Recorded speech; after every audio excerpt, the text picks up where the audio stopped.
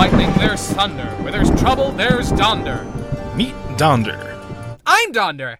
A.K.A. Jeff. Maybe we can work together someday. That would be a dream come true. Jeff wants to be a superhero. You got a pen?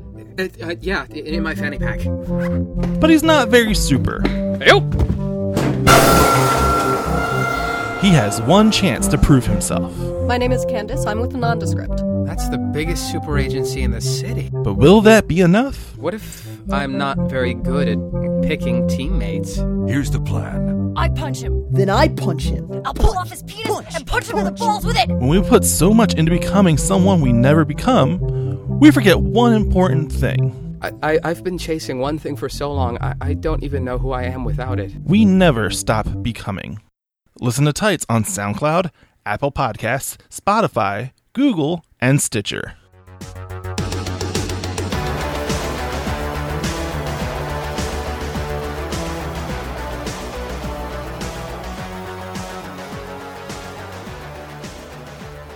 Hey everybody, thanks for listening to this episode of My First Sketch. I'm Josh Hyam. If you haven't done so already, you know how podcasts work. You can subscribe to it, Apple Podcasts, Google Play, SoundCloud, Stitcher, almost everywhere you can find a podcast. It'd be really cool if you rate it 5 stars and leave a review wherever you get it. Like the podcast on Facebook at facebook.com/myfirstsketch. Follow along on Twitter. I'll be honest, I don't use it that often. Head to myfirstsketch.com where I'll post randomly stuff we talk about the episodes.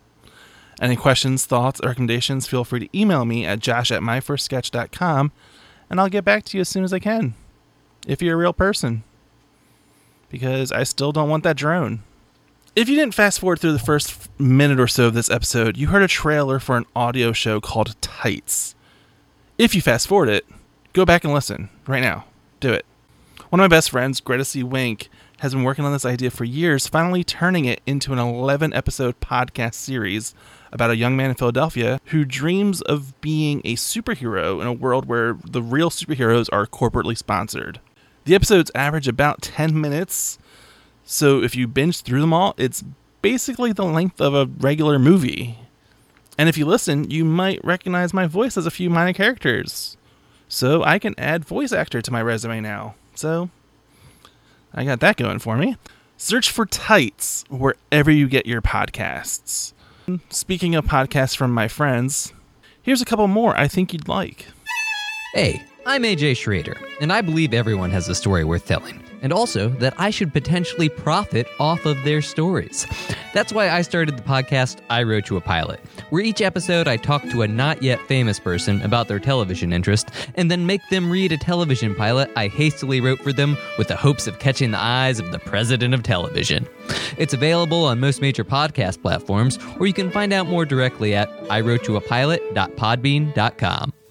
Are you a fan of sketch comedy like Monty Python, Key and Peele, and Saturday Night Live? Have you ever wondered why their sketches are funny? Or maybe why that certain sketch didn't make you laugh? On the comedy podcast Sketch Nerds, we aim to answer those questions while having fun talking about the history and craft of sketch comedy. Every episode features a guest to help us break down our favorite sketches, as well as those submitted by listeners like you. So come nerd out with us and listen to Sketch Nerds at badmedicinecomedy.com/sketchnerds. Today's guest is Evan Ford Barden, currently a member of Young Douglas, based in New York City. Every Monday night, Young Douglas hosts Acorns, a sketch comedy showcase at the Squirrel Theater in New York City. Evan's first sketch is called Bad Employee. I read the role of Tony, Evan reads the role of Evan, and he'll give you whatever other visual information you need to know. So let's get to it. Let's get to the sketch.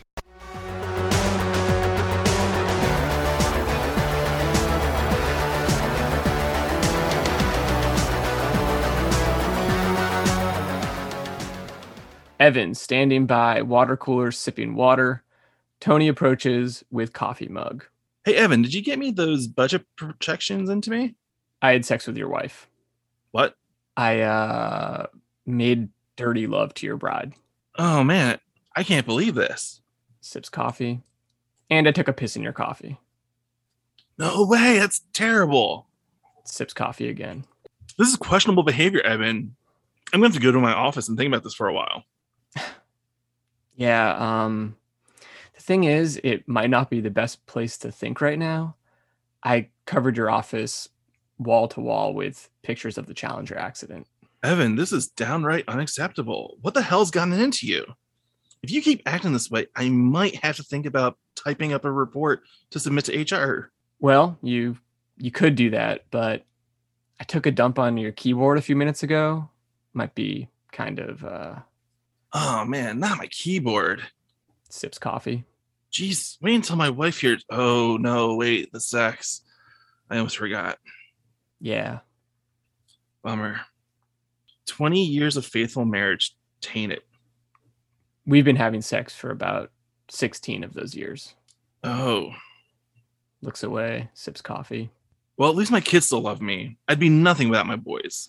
See, the thing about your kids, hear me out, is I've had them kidnapped and their organs harvested for sale on the black market. They actually went for pretty good money. I was surprised.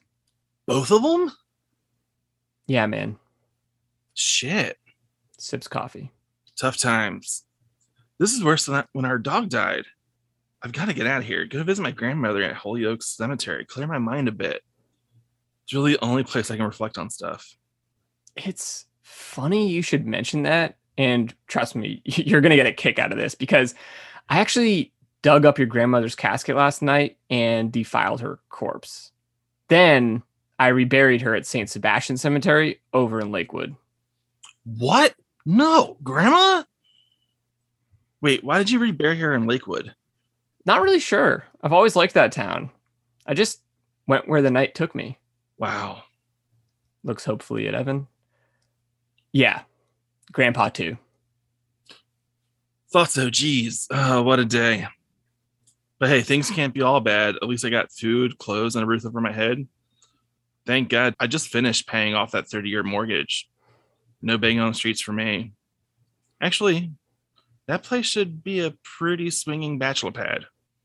Tony, I'm sorry that I have to be the one to tell you this, but I set your house on fire and it burned down. Oh, I definitely didn't see that coming. Like, it's very ironic that I said that and you.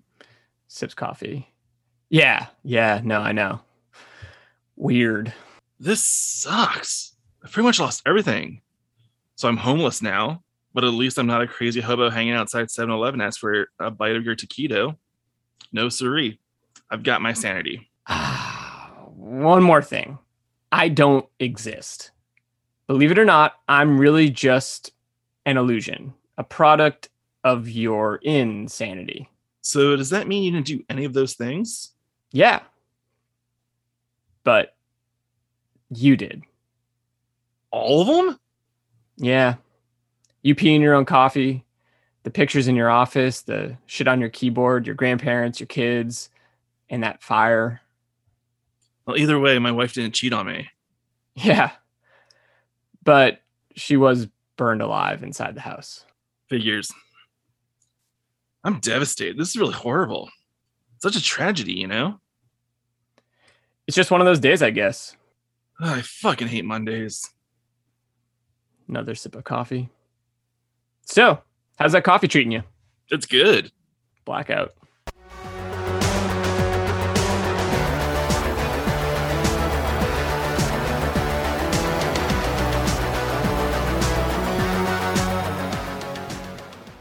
Hey, Evan. Hey, what's up? So tell me about this sketch. Tell me about this bad employee. Where did it come from? So, Bad Employee is a sketch. Full disclosure, it's so long ago now that I can't remember if I wrote it or my friend Tony wrote it, but I believe it's like seared in my memory that we both basically sat down and improvised together, kind of like at a desk and came up with this sketch. Because a lot of these jokes, I'm like, oh yeah, that's me. Oh, that was Tony. Oh, that was me. Like that's Sure. how I remember it. Tony might have a different recollection of it, but this is probably the oldest sketch I can think of, especially that I've written down. And this is from, I think we probably wrote this our junior year of college. This is around 2006, 2007. Okay. Why do you decide to write a sketch with your buddy Tony? So we had been doing improv for a few years. We were at Fairfield University in Southern Connecticut, and we were really into improv, long form improv there. And, like many an improv journey, I think we wanted to do more written stuff. We wanted to be able to put up a sketch show. We wanted to be able to film some things. And we were like really big on Stella around that time and a lot of sort of things that had come out of the state. So I think we saw that kind of, 3-dude sketch team and 4 of us, Tony and I being half of the crew. We kind of like put together this little sketch team from within the improv teams that we were on at the school. So we had this little sketch team called Shy Girls, which we did like 1 or 2 shows, and then we filmed a couple of things, including this one. Yeah. So does this exist on the internet currently? I don't think it does. I think the age of this sketch being filmed meant that it was uploaded to our MySpace, and that certainly has not continued to exist. Yeah, I think there's this weird time in comedy, especially where like in like the mid 2000s, where the technology has died. So I feel like we've lost like a generation of stuff. I mean, YouTube was brand new, like 2005, I guess. I think a lot of people hadn't figured it out yet. There were a lot of places you could post video. I remember, nascent internet video sketch team at the time, Derek Comedy, was posting a lot of stuff. And like many other folks, they were just hosting it directly on their website. Like they just uploaded videos. They sat on their website. And it wasn't until a couple years after, probably like around the time most of them were even graduating college or a little bit after, they switched over and you could see that, oh, you can find Derek on YouTube now. Yeah. But it was like, oh, that's cool. I wonder why they did that, or I wonder if that'll last. But it was one of those things where it was like, yeah, that was smart, Yeah. At the same time, at least at that time, it kind of felt counterintuitive for a lot of people. I mean, as you mentioned, like people just hosting stuff on their own website, but like to allow your material to be hosted on some other thing, like YouTube, where it's not directly like, involving you. You want people going to, derekcomedy.com, which is like where you have all your stuff. It's where people can see everything. And so, it was a very different landscape back then. So do you have an earliest memory of comedy? Like what was your first thing that got you really into? My earliest, in terms of like watching real comedy, aside from, making kids laugh, like in the schoolyard and stuff. Our house, for whatever reason, we were really into In Living Color, and I loved that show. I watched a lot of that as a very young kid in the 90s. And, it didn't hurt that, like one of the breakout stars from that show was Jim Carrey, like the one goofy white dude on the show. And he immediately had like this like rocket ship movie career. So I think that watching In Living Color a lot, really liking him, and then watching him do so many movies was a very early part of me having some idea of like, oh yeah, that's cool. I want to be him, so that was definitely an early memory. It's so wild because like I remember watching In Living Color too as 7, whatever, however old I was when it was on. I have so little memory of Jim Carrey being on it. Like I vaguely remembered Fire Marshal Bill. Yeah. But like the big things that like really stuck in my memory were like the two-handers that Damon Wayans and David Alan Grier did. Like for whatever reason, those two were the standouts for me in my memory. Yeah. I mean, I think that show had so many great bright spots, I think, and it was such a great showcase for so many of those people. There's a lot of stuff on the show that doesn't hold up, very much a product of its time. But like the comedic talent and the ability to get a laugh and embody those characters, I think so many people did really, really well. but I don't know what it was. There was something specifically, like Fire Marshal Bill was probably my favorite character, you know, and there was this other character whose name I don't remember, but he was basically like a kid who never got his umbilical cord cut, and so was always attached to his mom as an adult, which was very fucked up. But I like loved that sketch, and that was Jim Carrey as well. And I think this ended up being something that I can even see reflected today, although it certainly isn't like an arc I thought about over the years. But I'm like, he was lots of times the white guy getting dunked on by a majority black cast. And I think I was like, oh, that's great. Because I grew up I don't mean great in like a cool social justice way. I mean, like, I just grew up in a very white town, and I was like, oh, cool. Like, not everyone's like me and him. Like, there's contrast to that. You can not be the regular guy, you know, in a group of people. And so I think even that was kind of like fun just to me as a kid to be like, oh yeah, cool. You know, something different. Yeah. And I grew up in inner city Philadelphia, and my schools were fairly integrated, fairly diverse. And I remember the kids loving In Living Color, like, yeah, because it probably was like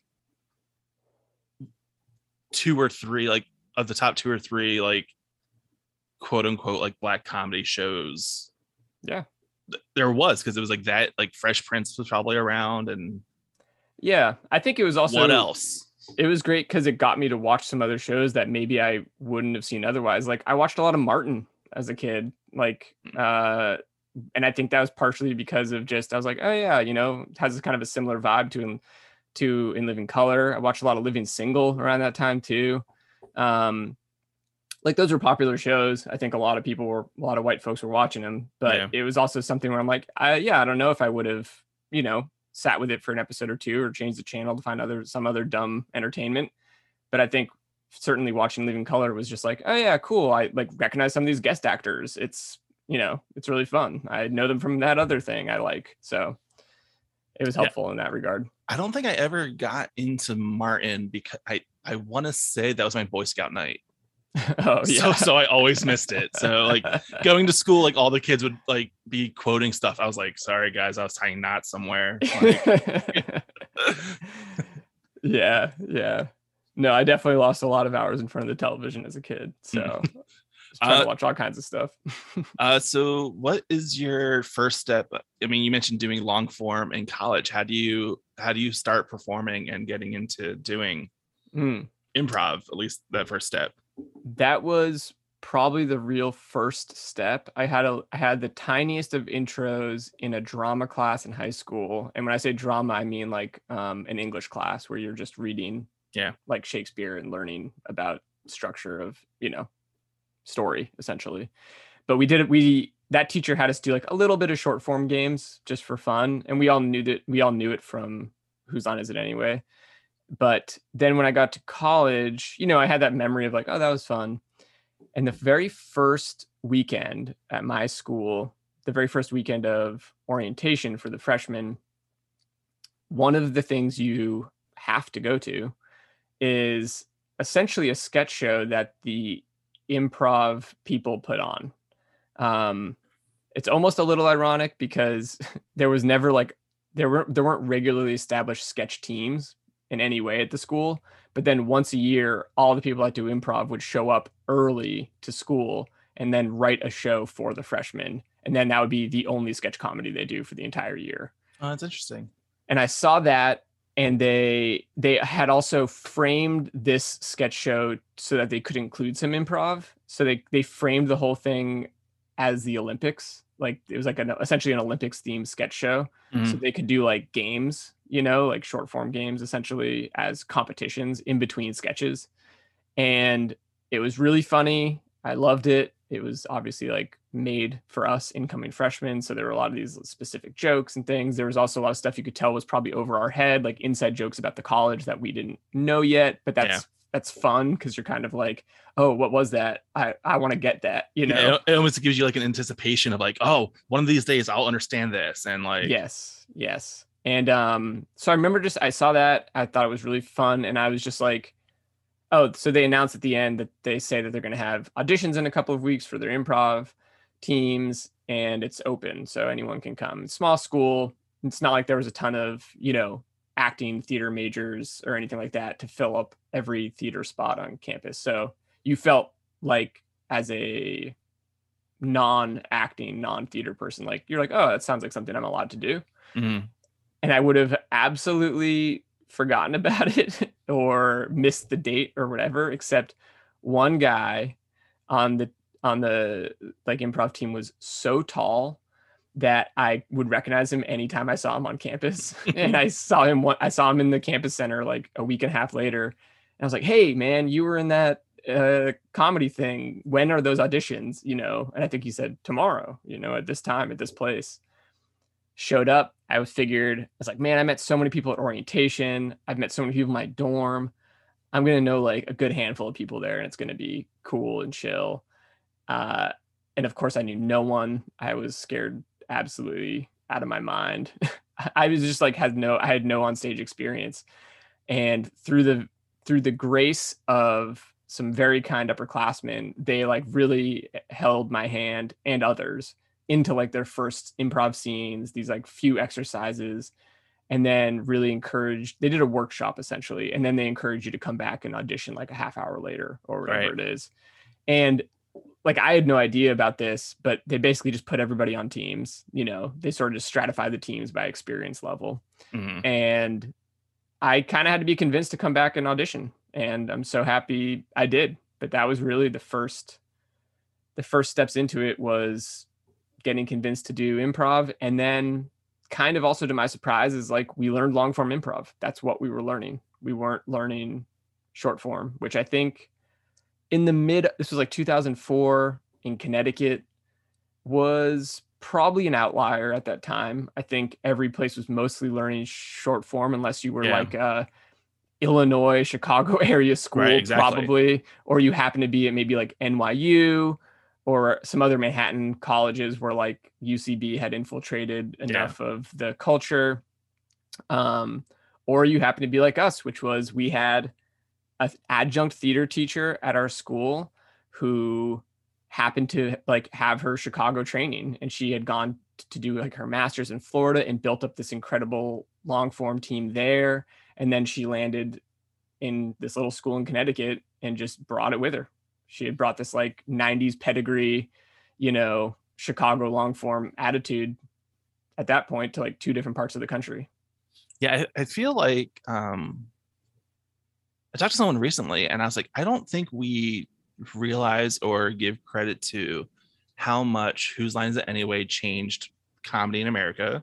Mm-hmm. And then that infiltration of that Chicago improv style, like, well, even like however you want to do it versus the Second City versus the IO UCB models, like right. The idea that people went to Chicago, took these classes, and then almost like missionaries, like spread the gospel around the country, like where like every major city has probably like some branch of someone that went to one of the schools in Chicago and has basically planted their flag and started.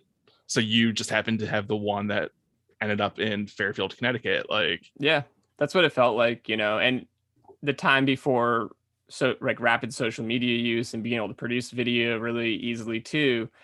It was interesting because if you wanted to know about this stuff, you like read about it. You would read a book that somebody wrote about improv, or you would like, you might catch blogs that people were writing about things, but you kind of didn't have a way to see it in a way that's very different. Like now, if you hear about a certain, I don't know, comedy happening somewhere, it's like probably someone's doing it right on your phone. You can probably pick it up and see exactly what that is, and you can copy it and do it yourself. But there were a couple of generations probably of comedians, like especially with improv, where like they were reading someone describing improv, and then you're up there with your team being like, okay, well, let's see how. And then you do what you think they're describing, and then years later you're kind of like, was that like, was that a Herald? Was that whatever form they were trying to describe, was that purely improvised? What is a group game? Like, we didn't really know what all those things were per se. And even I think in the scripted world, it's like you had to point to media that had been recorded. And frankly, I mean, like, luckily there was a lot more of that, like you have a lot more touchstones. You could say like, oh, I've seen a lot of different kinds of sketch comedy at this point. Yeah, sketch comedy has existed on television dating back to the start of television, like, right. But improv is so new, like, yeah, it was really new. And I think in that form. Exactly. And I think you have like this idealist, we probably had this idealist thing in our head at the time too, which was like, we want to learn improv and be like amazing at it. It's this art form. It's really like philosophical too. Like, we were really drinking all the Kool-Aid you could drink about improv at that point in time. But we wanted that to inform sketch comedy. And I think there was a lot of high hopes and ideas around kind of imbuing sketch comedy with those sort of ideas, those sort of ethos. So, then when we started getting a lot of television or sketch comedy that was just bullet points and not really fully scripted, but was largely improvised, it felt, I think, like, oh, cool, you can do that, and there was a spirit of silliness to some of the sketch that we liked. Like we talked about, we liked Stella and stuff that had come out of the state, and it felt very silly. Like, and as a college kid, I was like, oh, that's great. You don't have to be a master impressionist. You don't necessarily have to be like a great trained actor. Like, do what you think is funny, even if it feels dumb to someone else. And there's probably an audience for you. Yeah. So you mentioned, as years go by, you're doing improv at college. You have this quartet of shy girls. Mm-hmm. So after you leave college, what's your next step? Like, to pursue comedy, to start being professional? my plan for leaving college was that I didn't really have much of one as a true improviser, but I was I remember I went to like one job fair at college, and I was just like, cool, well, if I don't get a job out of school, I'll just move to Chicago or New York so I can do more of this comedy stuff, and I'll figure it out. And we were lucky, we had like some alums in both cities that I could have, just like asked for, how the hell do I get started? Where do I go? All that kind of stuff. And I got a job in Boston, and I'm from near Boston. And so I just like moved back into my dad's house, and immediately I had already taken in summers in college. I'd taken a couple classes at Improv Boston, which is famously in Cambridge, Massachusetts. And so I just immediately went back, signed up for classes there, and got on like a Herald Night team pretty quickly, because again, I was like lucky I came out of college having done Heralds, which just a lot of college kids hadn't at that point. Yeah. And Herald Night was really, really new to Improv Boston. I think it was still in its first year, maybe its second year. So I was able to like get on stage pretty quickly there. And then my friend and I, who I had gone to school and become like an improviser, he had gone to school and become a stand-up. And we sort of hadn't really talked about that much in like the 4 years we were in college, but we were both like, we were like the two chumps living back at home after school. And so we both just started hanging out all the time and signed up for sketch classes together, started a sketch team there at Improv Boston with some other folks from classes, and then some other folks we had met, in the community. And we like wrote a pilot together, and just, that was like the beginning of, okay, cool, I'm out of college. Yeah, I'm working this job, but I'm also collaborating every week with this guy, this friend of mine who I think is so funny, and taking classes and performing regularly. So that was kind of the start of it there. And I helped produce like one of their sketch nights for a few years in Boston. Nice. And then moved down here to New York after kind of a similar thing as to college. I was planning to leave my job and move to New York or Chicago, because that's really what I wanted to do. And then my job actually offered me a job in New York at the time. Nice. So I just took a job in New York, moved here, immediately started taking a bunch of improv classes, and eventually found my way back to sketch. But I had like a break. I probably took I probably took almost 5 years off of doing sketch comedy when I moved wow. here. So what was the sketch team in Boston called? We were called Lightning Hawks. Okay. We did not have a super long career. We had a real we were like supposed to be a class show essentially of a graduation of a class, and it was one of those things where like you felt like you came out the gates just gangbusters. We were like, that show was awesome. We must be the best sketch students this theater has ever had. Like you have like all these delusional sort of thoughts after you have a good show. And we ended up putting up a couple other shows, or at least like sketches on a regular basis. But everyone has different priorities, and I think we just were like too big of a group to really coalesce. But factions of that group continued to work together for years. I know that there's been like a couple writing partners that came out of that group that have done a lot of stuff since then. So it was a good group of people. It's just, I'm one of the people that left. I moved to New York, while that group was still in existence. So yeah, it's always funny to see, like, at least, in the before times, in the pre-pandemic world, like seeing an improv class or a sketch class actually like yeah, we're gonna be a team, and then like it just like unravels that quickly, like, of course, within 6 months. It's like, that change in priority, that change in scheduling. It just, when a sketch team lasts more than 2 years, it's legitimately almost a miracle. Like, I agree 100%.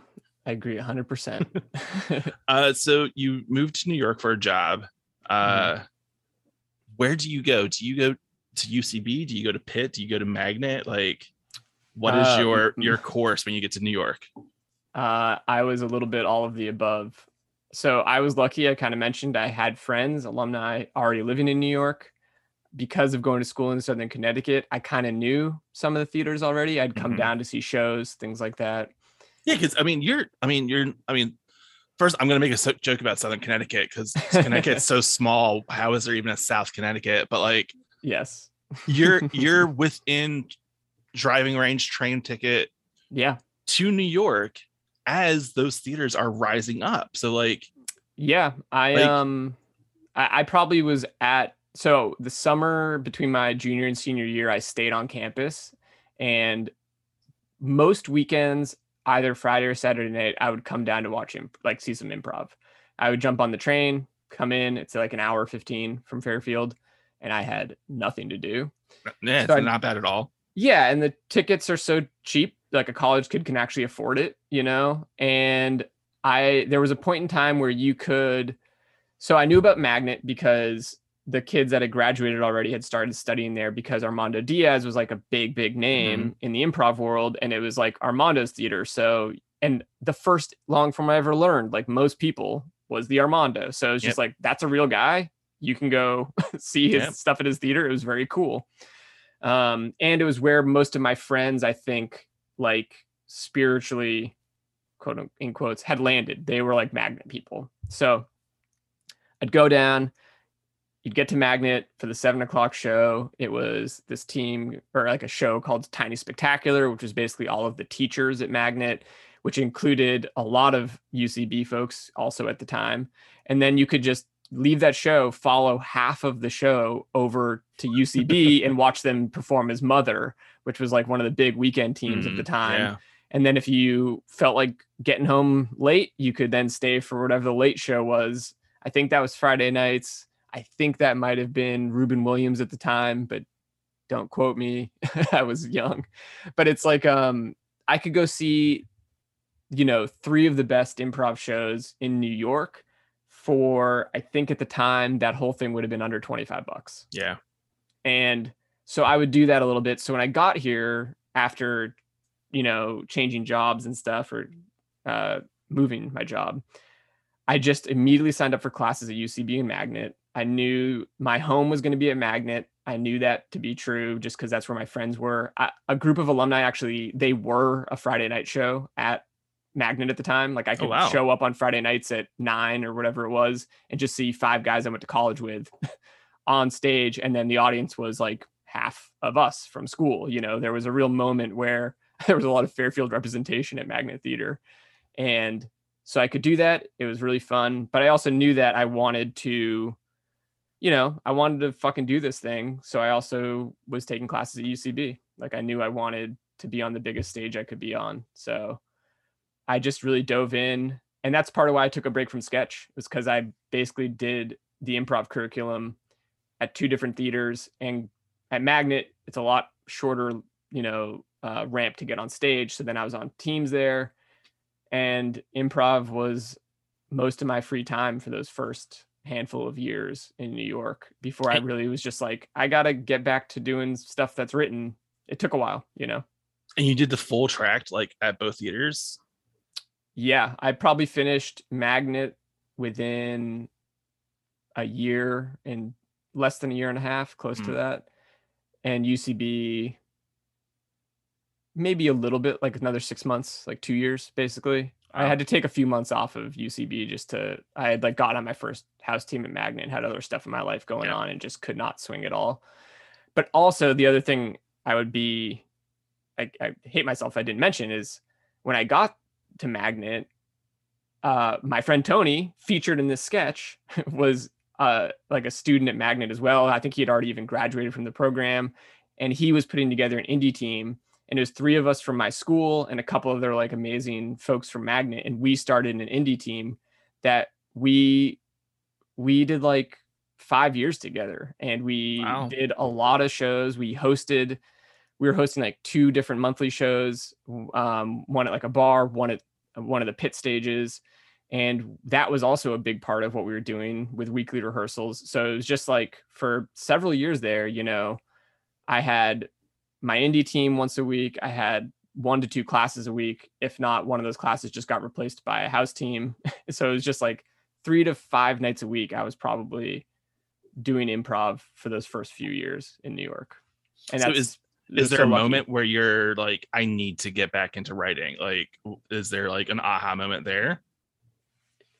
I think it's just, no, it wasn't an aha moment. It was constant guilt about not doing this other thing, typical performer comedy stuff of just being like, man, I'm not doing enough. I'm not good enough, whatever, that kind of thing. And knowing that I wanted to be doing sketch and I wasn't doing it because, it takes more time. It's like, improv's easy. You show up, you do the improv, you go home. Like you come to the building, you do like a round of zip zap zop, and then get on stage for 30 minutes, and that's it. Like, But Magnet was building out its what it was Magnet was building out its sketch teams at the time, and had like, I think had finally like really gotten its footing, and obviously I'd been like paying attention to it quite a bit. And I think maybe by the time I got on my first team at Magnet, I actually worked at Magnet for a few years. I think I might have actually already been working there.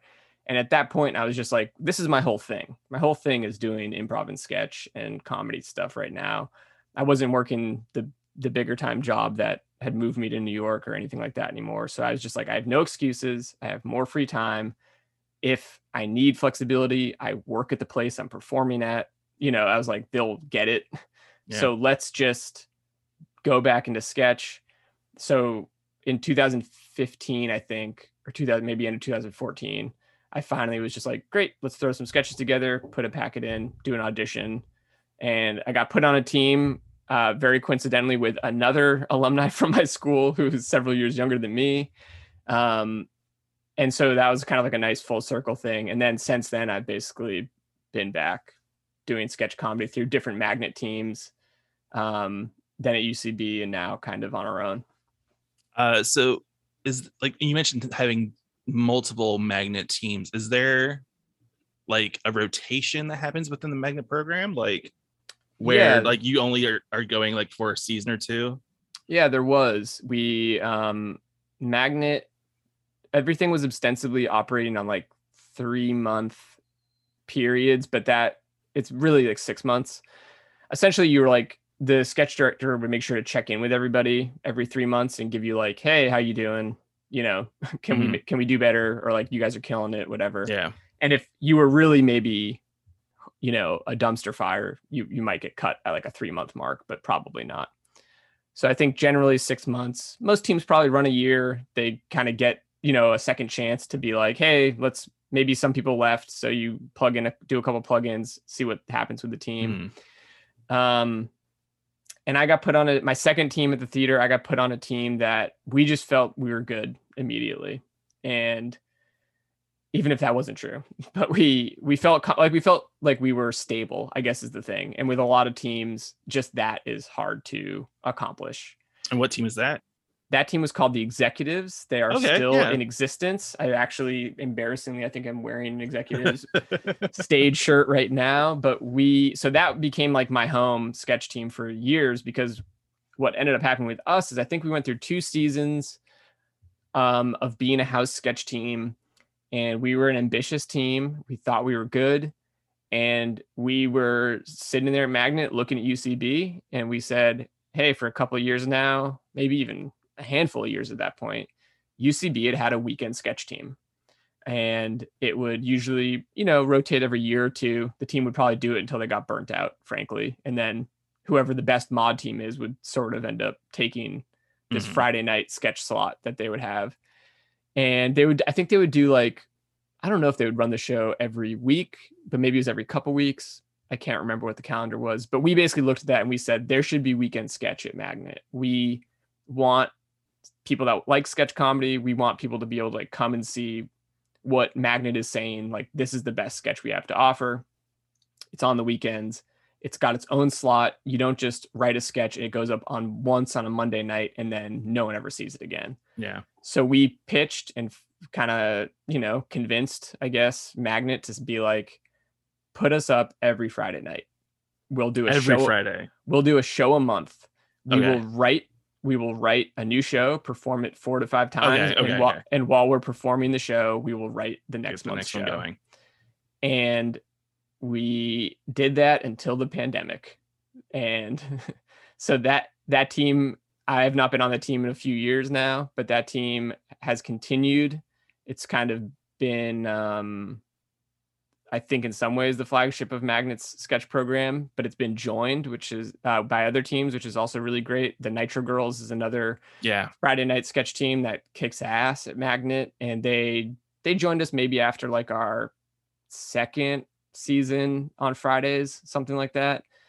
And now the Executives is a full, I forget what's the terminology for the ship where you've replaced every single part of it. And is it the original ship or not? The Executives, I think, has had a total of 29 or 30 members at this point. It is a fully replaced team, but I think still holds true to being really just like great stuff. But finding that team and getting that together and getting us established on Fridays, that was like what a lot of the original members of that team, like, we were so happy that happened. And once it was kind of there, that's when we all kind of started being like, cool, let's figure out what's next. And people sort of started, peeling off to do their own thing.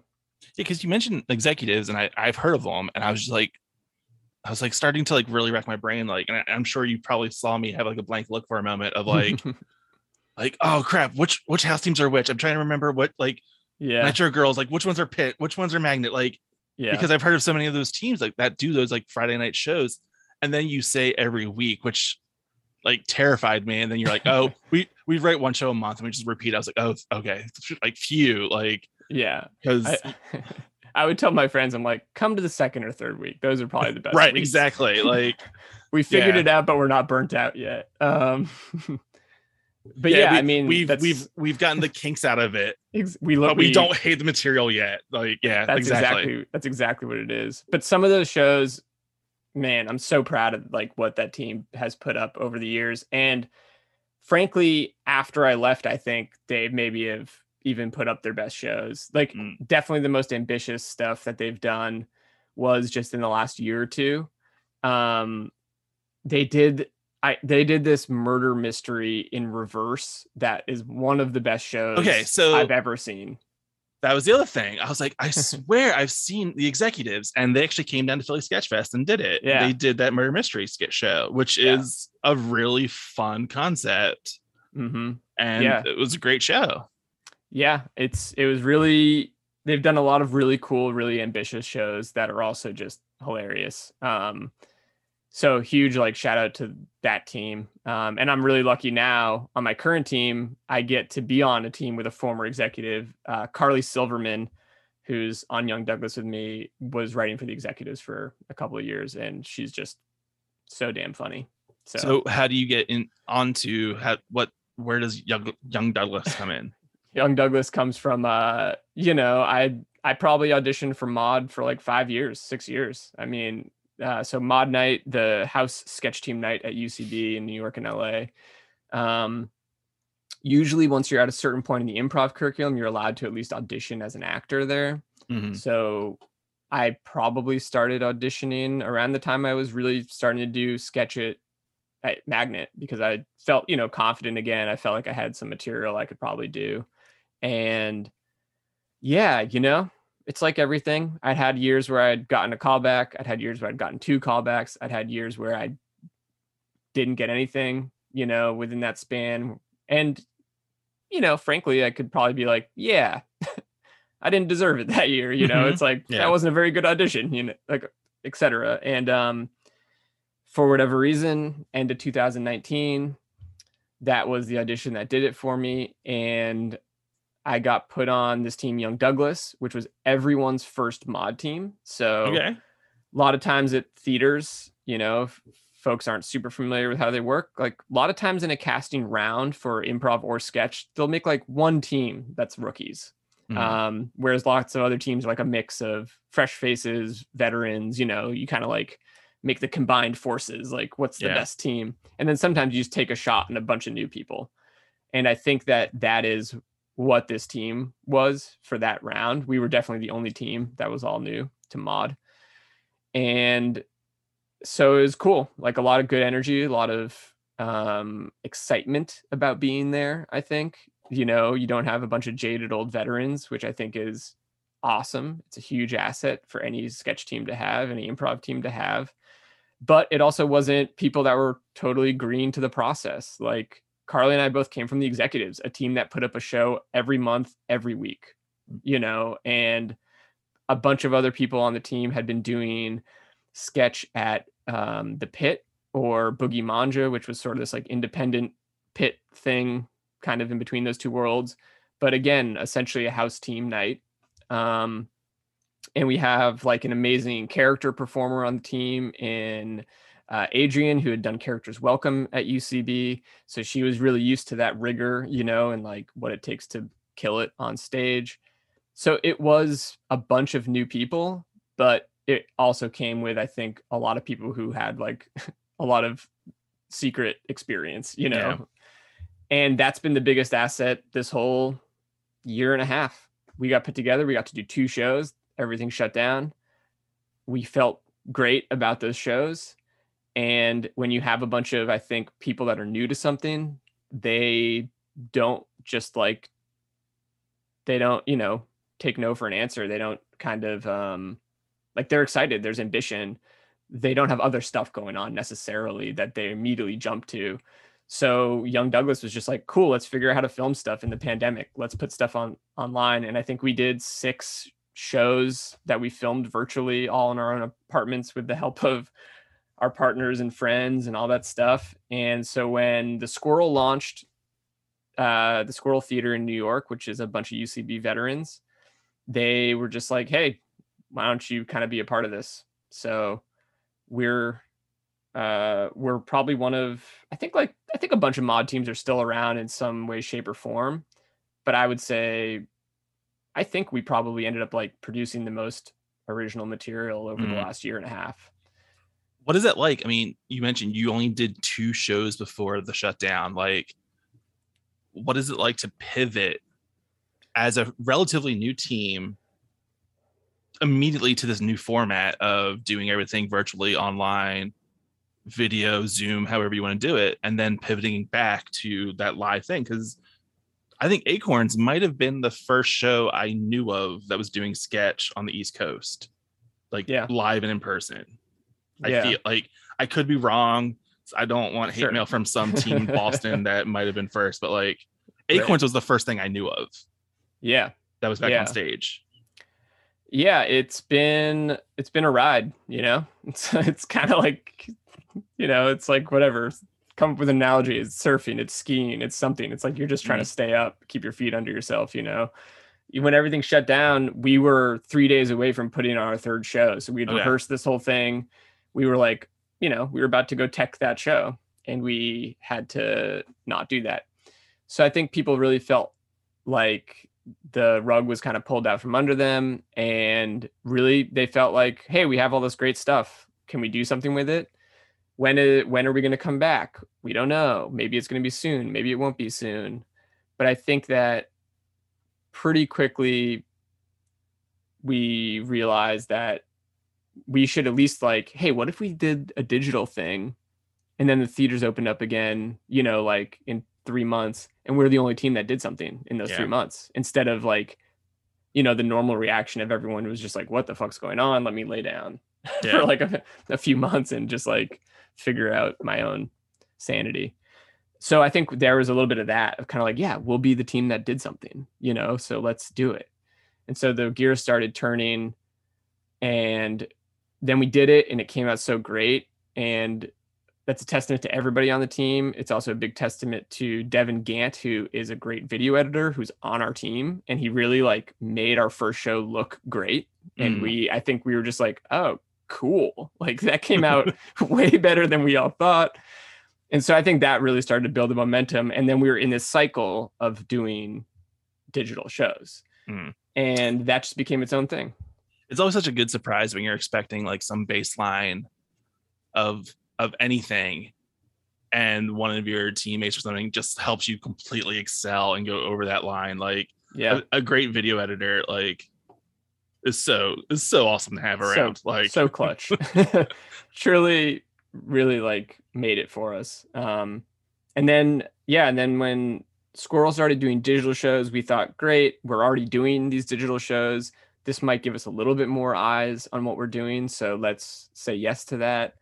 And then when they were planning their reopening, we were like the most, I think because we'd done 2 or 3 Squirrel shows digitally already, we probably were the most consistent sketch team that was essentially doing things at Squirrel.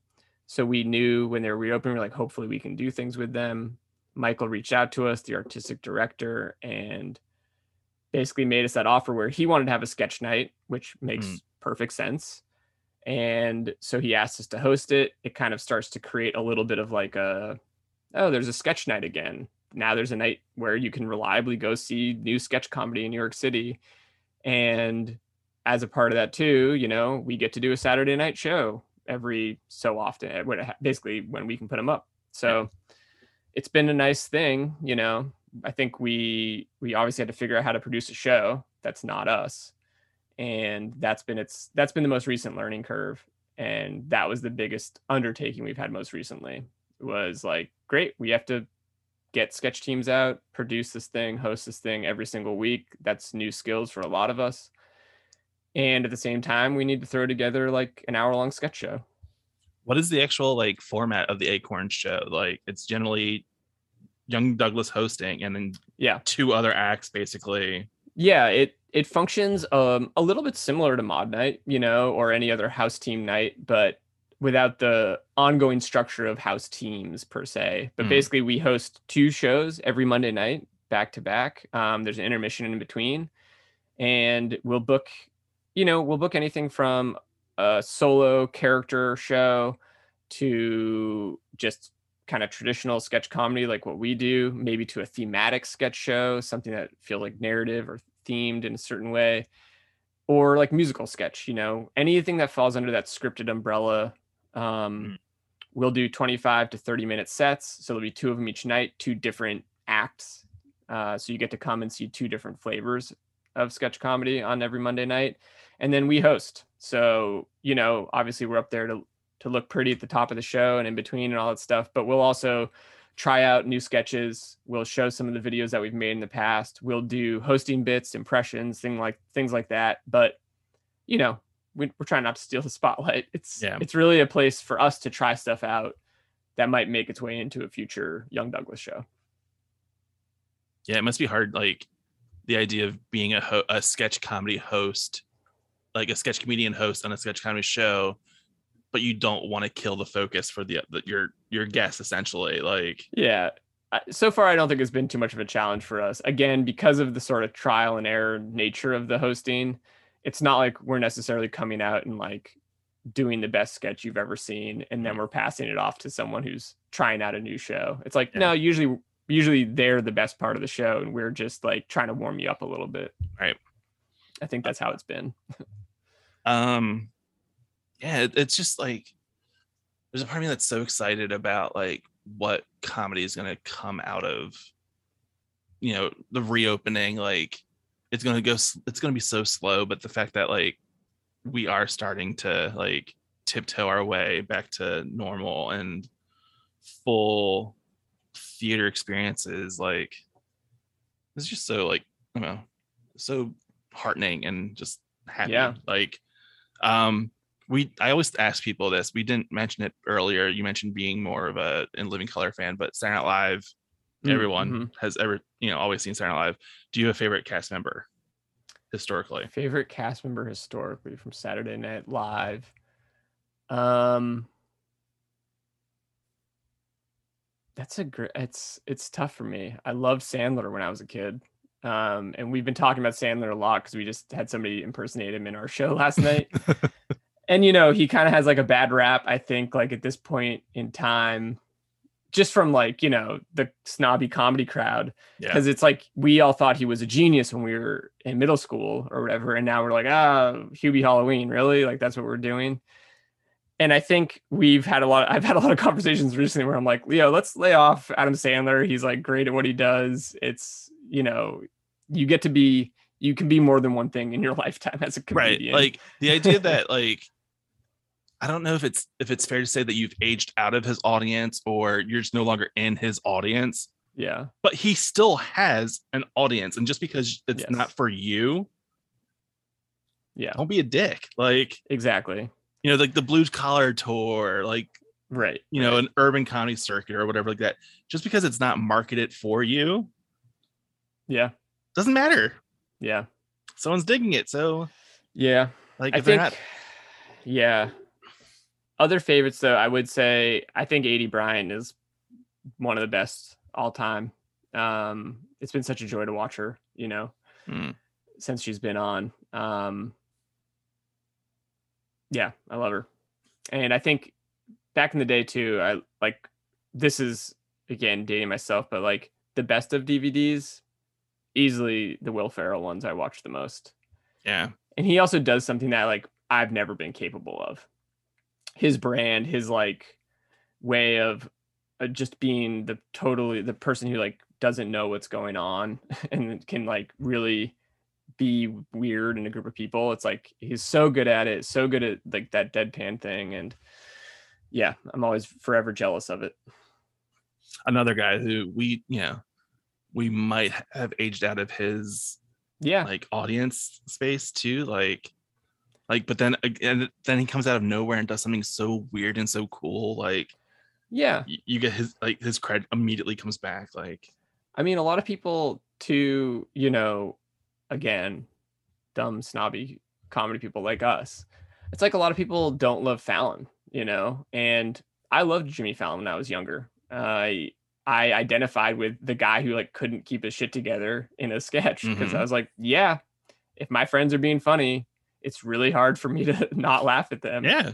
And I liked that you got to see who he was. Like for all whatever faults that is in the world of sketch comedy, I'm like, we felt like we knew who Jimmy Fallon was when he was on SNL. Absolutely. You know? Yeah. And that is something that I love. And I think like that sincerity for me always breaks through a lot of other noise where I just like tend to like a person because I'm like, oh yeah, I feel like I know you. So I don't mind that, you know, maybe this impression isn't the best, or you maybe like that sketch got a little flubbed because you couldn't hold it together. I'm like, I appreciate that. I think it's endearing. And I get why a lot of America loves him, you know? Like, I just remember like, you know, in 2016 where you got all the flack about like that interview with Trump, like what do you expect from Jimmy Fallon? Like, yeah, he's not going to ask hard-hitting like he's Jimmy Fallon on the Tonight Show. Yeah. What do you want from him? Like, yeah, I mean, Jimmy Fallon, his time on SNL, like that was like probably like my golden age of really watching as a teenager, and like he's just, where did he come yeah, very much a shooting star in that era. Like, yes, he was also in a lot of there were a lot of Massachusetts centric sketches around that time. And from the Boston area, and I just like loved it. You know, seeing everyone like hang outside Lexington High School talking about how to get drunk the easiest. I was just like, music to my heart. I love this. And now there's this weird renaissance of like Philadelphia accents showing up every once in a while on SNL, and I'm just like, I don't ever hear this. Yeah, maybe I'm in the wrong part of Philadelphia, but like that whole like murder dirter thing, like yeah. I mean, I understand that there are tons of people in Philadelphia that have a weird accent, but I clearly do not have an accent. So yeah, I guess I don't know. My mission recently has been I want to bring the Vermont accent to sketch comedy, which is truly an unknown accent, but there's something where I'm like, I don't know, I think it's funny. Let's see if anyone gets it. Yeah, let's get as hyper regional, like as niche, as pinpoint on the map as possible. Yeah, and play with those accents of, you know, like, because like, let's get more Pittsburgh out there, because their accent's awful. Like, they sound gross. I think ultimately what people like is there's like, if you're trying to do something super specific, super local, I'm like, if it seems true, then people are going to like it, even if they don't know that it's correct or true. Right, exactly. Or whatever. It's like, if you feel like you got us to that place, then we're going to love it. You know? Yeah, always go as specific as possible. Like, it always helps comedy. So you've done a ton of classes. You've learned from, you know, all the, you know, I'm not going to say masters, that feels weird, but like all these great people at UCB, Magnet, like going back through college and everything. Is there something that you've learned about comedy, or that comedy has taught you, that you would pass on to a new writer? Yeah, I think it sounds simple, but it's like, write what you think is funny. And I even think that the advice there, I'm very much somebody who is like a theater school person. I like the system. I also think that those systems are really bad for other people. And I think that if you're at a comedy theater and they don't seem to really like what you do, then do it somewhere else. Yeah. Like, do not give that place more of your time, more of your money, more of your energy. Like, if you have the thing that you think is funny and they're not feeling it, just like find the place that you can do it. And now that we're in this like post-COVID world where I think a lot of places are still doing virtual classes and stuff, that's easier than ever. Like, for sure. Yeah. And find the collaborators that light you up instead of the people that, you know, make you feel like shit. I've been very lucky. And again, I like structure and I like systems, but that I hope that's not most artists. Frankly, it's like, there's so many people out there who are so talented and so amazing and funny. And it's like, they don't fit into those boxes. And I think it's really easy to think that you have to, and you definitely don't have to. Write whatever your heart desires. And then finally, I mean, you started doing improv in college, and you know, you saw the big tall guy and went to the audition and everything. Why comedy? Why has comedy been like such a driving force of your life in the last 10, 15 years? I think the main reason is that it's the kinds of people I want to surround myself with. It's the people, I started to do that in college. I thought it was a funny thing. And then I met the people and I was like, oh, these people are way better than the thing is. It just so happens I like both. And I think probably at that intersection of the art and the people, there's an honesty to it. I'm a sucker for truth and sincerity and all that kind of stuff. And you might have to watch 100 hours of improv to see, 10 minutes of like beautiful truth, but it's there. Yeah. And I think sketch comedy in the same way. And I guess the reason I fall to that side of it is like, in the drama world to some extent, or like regular scripted theater, it's like, yeah, that's there, that's true, and it's beautiful. But in all the in-between moments where I'm not finding that sincerity and not finding that truth, I'd probably rather be laughing than like, contemplating or be moody or whatever the many emotions that can be felt within the human experience are. It's like, I love laughing at dumb shit, and then every once in a while being like, oh, that really like hit me, or like that really proved its point, or whatever it was. So I love that. And there's just nothing better than hanging out with people you like and laughing. Very true. Very, very true. As someone who, spent a year and a half without doing that, and like having that experience the first time a couple weeks ago, it was such a balm to the soul. It was so good. Yeah, it's awesome. All right. Thanks, Evan. Yeah, thank you. This has been really fun.